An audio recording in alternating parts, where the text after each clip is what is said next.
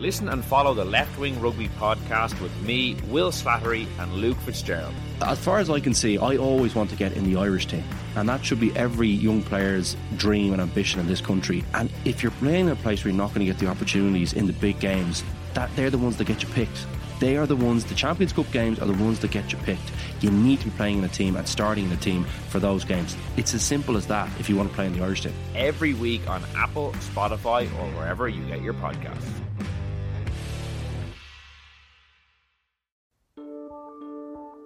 Seachtain, an Indo as Gaeilge.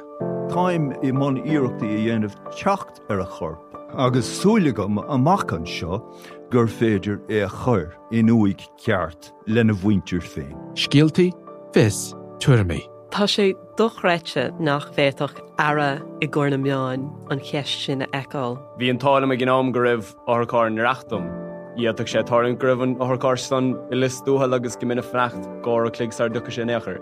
Now ní bhín ann dardarach sé sin, bhín marabh. Seachtain. Find us on all the usual podcast platforms. If you like the Indo Daily, you can follow us on Apple, Spotify, or wherever you get your podcasts. He cajoled his mother-in-law, Rose Callaly, to go on to the Late Late to appeal for witnesses. And there's a very famous scene, and in fact, it's used quite a lot by criminal psychologists when you want to analyse. At this stage, the Gardaí suspected him. They didn't like what they were saw. And so they had people, professionals, watching the Late Late Show, and obviously was recorded. And clearly from the body language of Rose Callaly that night, she sat there rigid, some people would say with rage. And, you could see that she was very, very uncomfortable. Murder happened was in the bedroom, which is the very last room of the house. So it's the room where you're least likely to bring someone you don't know because you're cornered. My view as well would be, and again it's just my view, it's not a police theory, it's just my own personal belief, is that she knew the person because why else would you kill her? He gave a flippant interview and he seemed to be almost enjoying the attention, which again is another classic sign of the psychopath. We met years ago, about 13 years ago, at softball, which is a game like baseball, where Rachel took it up. She was a lot better than I was. When you look back on it, you say, Jesus Christ, this guy is saying, hey, folks, I'm guilty, but you're not going to catch me.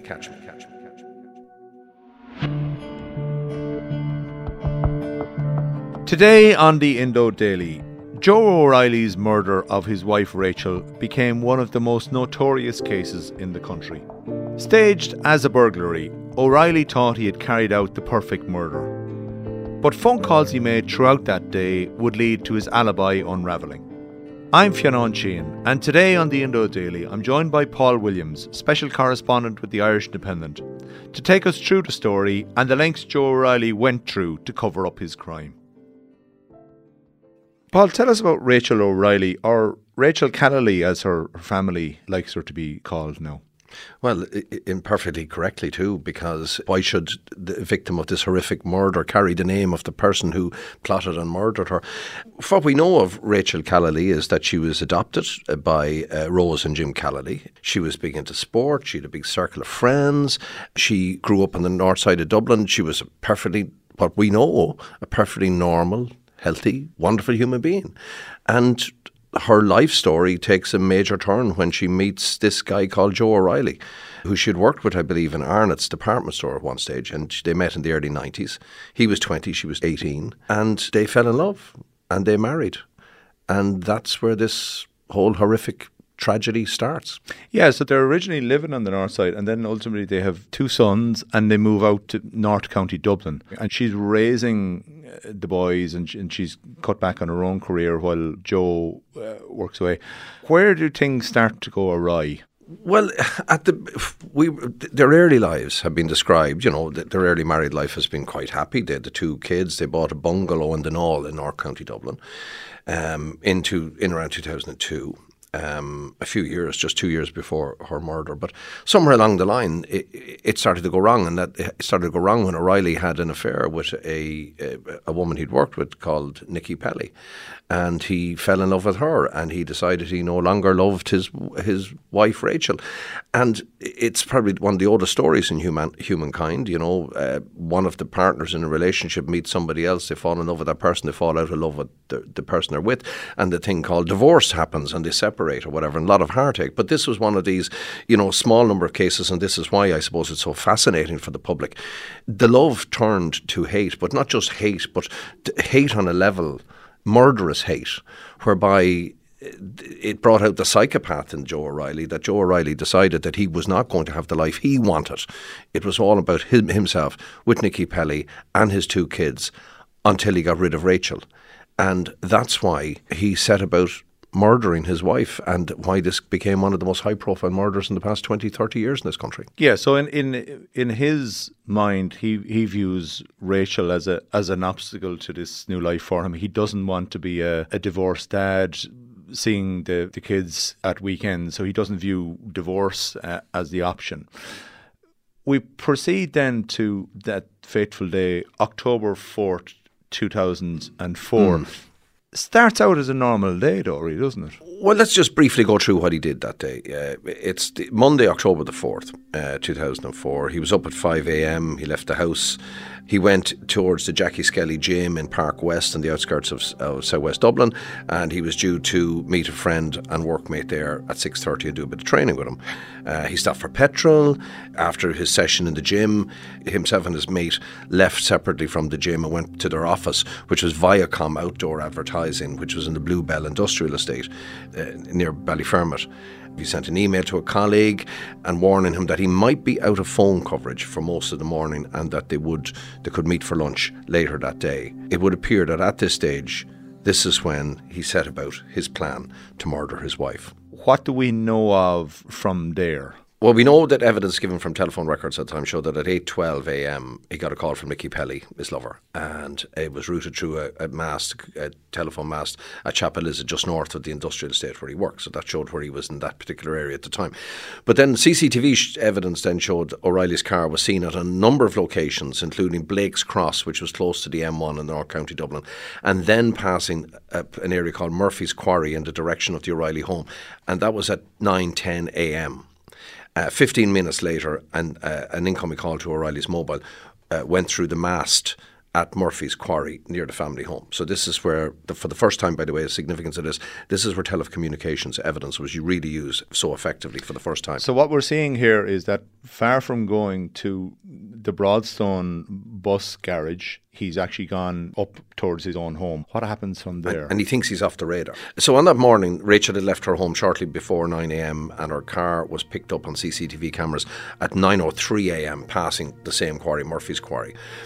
She was on her way to drop her son Luke to school before leaving the other son Adam to his creche. Now, 9:41, police cameras spotted her car passing the quarry en route back to the house.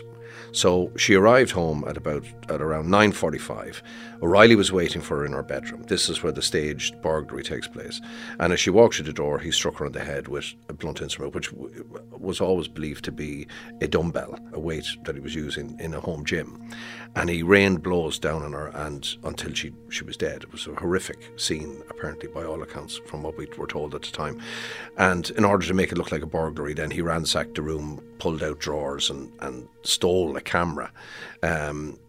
And he got rid of the weapon too. And he later suggested to a friend of Rachel's that it must have been disposed of in, quotes, water to get rid of the DNA, which was one of the strange sort of things that happened, which led to his downfall.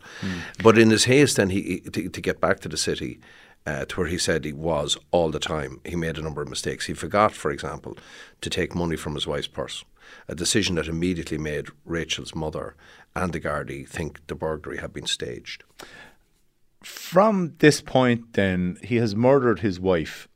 He is attempting to return to a normal schedule. From there, he manipulates it such that her mother discovers the body, and he pretends as if everything is normal that morning. And this is where this whole crime illustrates how hideous it was, and also what a psychotic creature he was, that he didn't read, like he was a classic psychopath, and his need to get out of his life with his wife basically brought all these qualities out in him.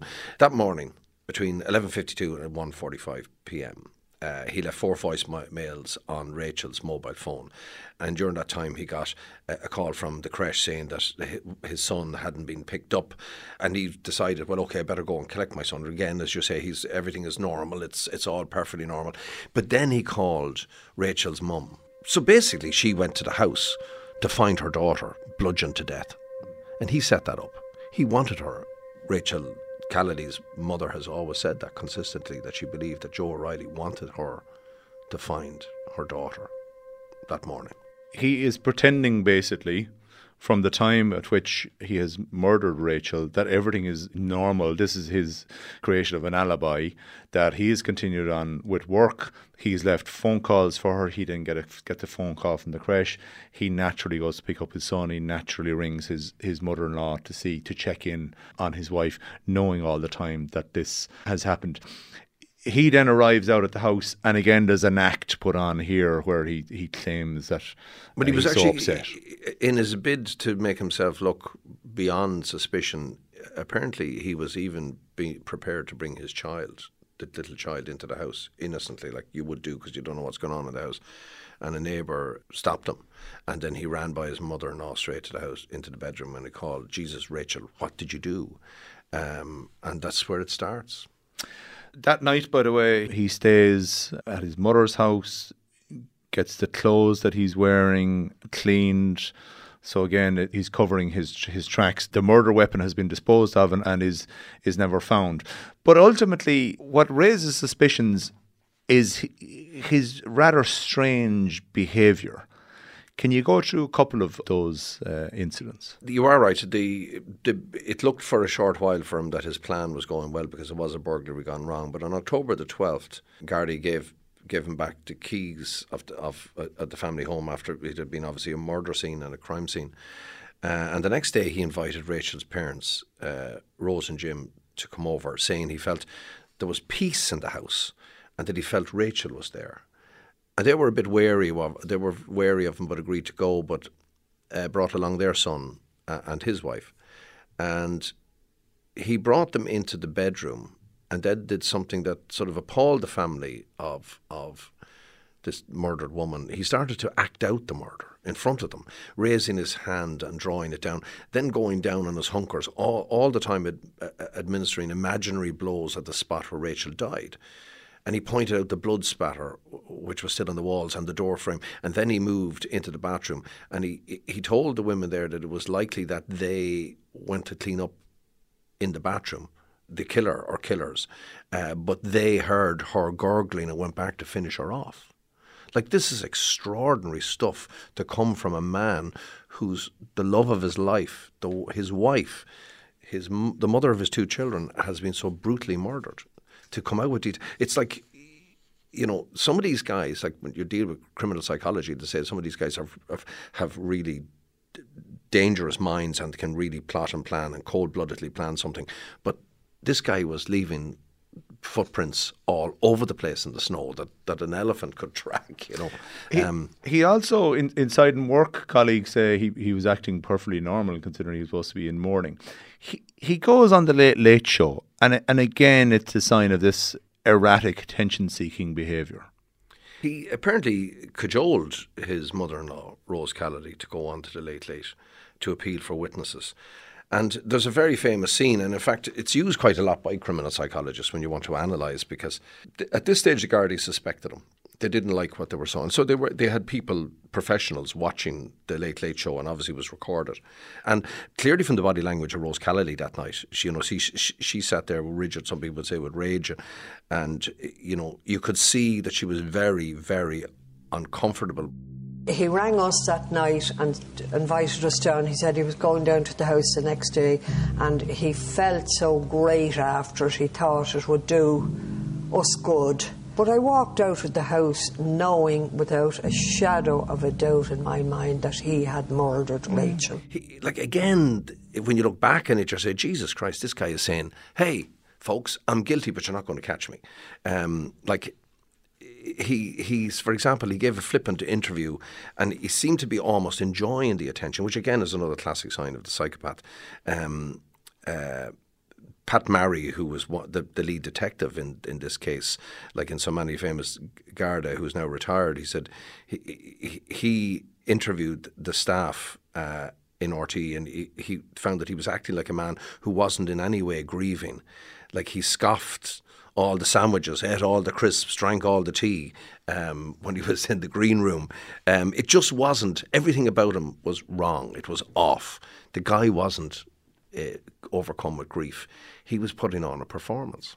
Ultimately, this behaviour brings him to the attention of the guards, but what we see ultimately in this prosecution is the use of modern technology. You have obviously advances in DNA in that period, but in this case we see CCTV and mobile phone pinging effectively come to the fore. Yeah, but this is at a time in criminal history, criminal investigative history, that, you know, we're seeing an evolution and a revolution in investigative techniques, because just shortly towards the end of the 90s, we have the wholesale introduction of DNA.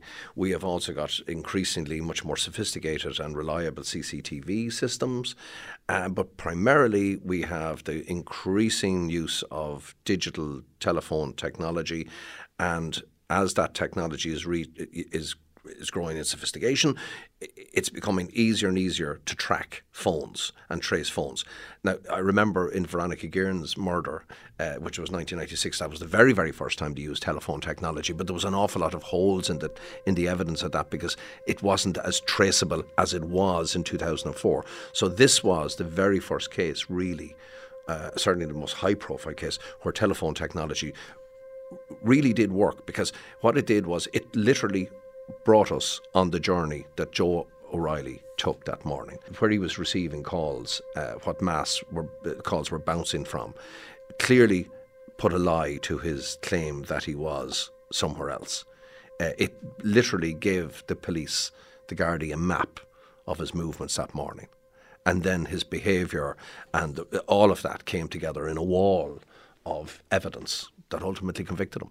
So in this case, we've no witnesses, we have no murder weapon, there's no DNA evidence pinning it on him. So he almost concocted the perfect murder, did he? But he's basically caught out by his own hubris. Absolutely, that's the best way to describe it. And then it's supported technologically. There's all elements to this story. Like, on the morning of Rachel Callaly's funeral on October the 11th, it had been suggested that family and friends might like to write letters and cards to Rachel to be placed in her coffin. And Joe sat at the kitchen table and wrote a letter to his wife. And her body was subsequently exhumed in March 2005, which illustrates again how much the Gardaí went into this. Garda forensic specialists moved into the Fingal burial ground at first light this morning. The cemetery was sealed off. Gardaí set up a forensic tent and examined the body of Rachel O'Reilly. They found a 5-page letter from O'Reilly in the coffin, and in it he wrote, "This is the hardest letter I've ever had to write for reasons only we know. Rachel, forgive me. 2 words, 1 sentence. I'll say them forever." And this was, again, another mistake he had made, and it was another block in the wall of circumstantial evidence against him. Ultimately, the case goes to court. A jury finds him guilty. What's the sentence, and ultimately what happened with Joe O'Reilly? Well, Joe O'Reilly got convicted of murder, and he got life imprisonment. And in his case, as he is part of a cohort of quite notorious killers in our prisons, life tends to mean life for these guys. Like, he's now in prison 18 years. The average life sentence is around 20. I would say he'll spend another 10 years in prison. He has never admitted his guilt. He has never shown any kind of remorse. He has made several appeals, none of which have worked. Joe O'Reilly has lost his attempt to have his murder conviction declared a miscarriage of justice. The Court of Appeal dismissed his application and said it was an unacceptable strategy to raise the arguments he had raised at this point. O'Reilly was found guilty of murdering his wife Rachel at their home in Knoll, County Dublin, and sentenced to life in prison in July of 2007. Joe O'Reilly is going to reside in prison until such time as a Minister for Justice decides, in consultation with the parole board, that he is a fit and proper person to be allowed out again. I think as long as Rachel Callaly's family have breath in them and they've been really strong on this and have campaigned and have honoured their daughter's memory, I don't think they'll allow that to happen. And I don't think any Minister for Justice is, like, as I say again, there's a cohort of people like Joe O'Reilly who it'll take a very brave Justice Minister to decide and sign on the dotted line that these people should walk free and bloody right. And my thanks to Paul Williams for joining me today. I'm Fionn Sheehan, and today's episode was produced and researched by Tabitha Monaghan, with sound design by Gavin Hennessy, clips from RTE and independent.ie. If you enjoyed the Indo Daily, don't forget to like, follow and leave us a review.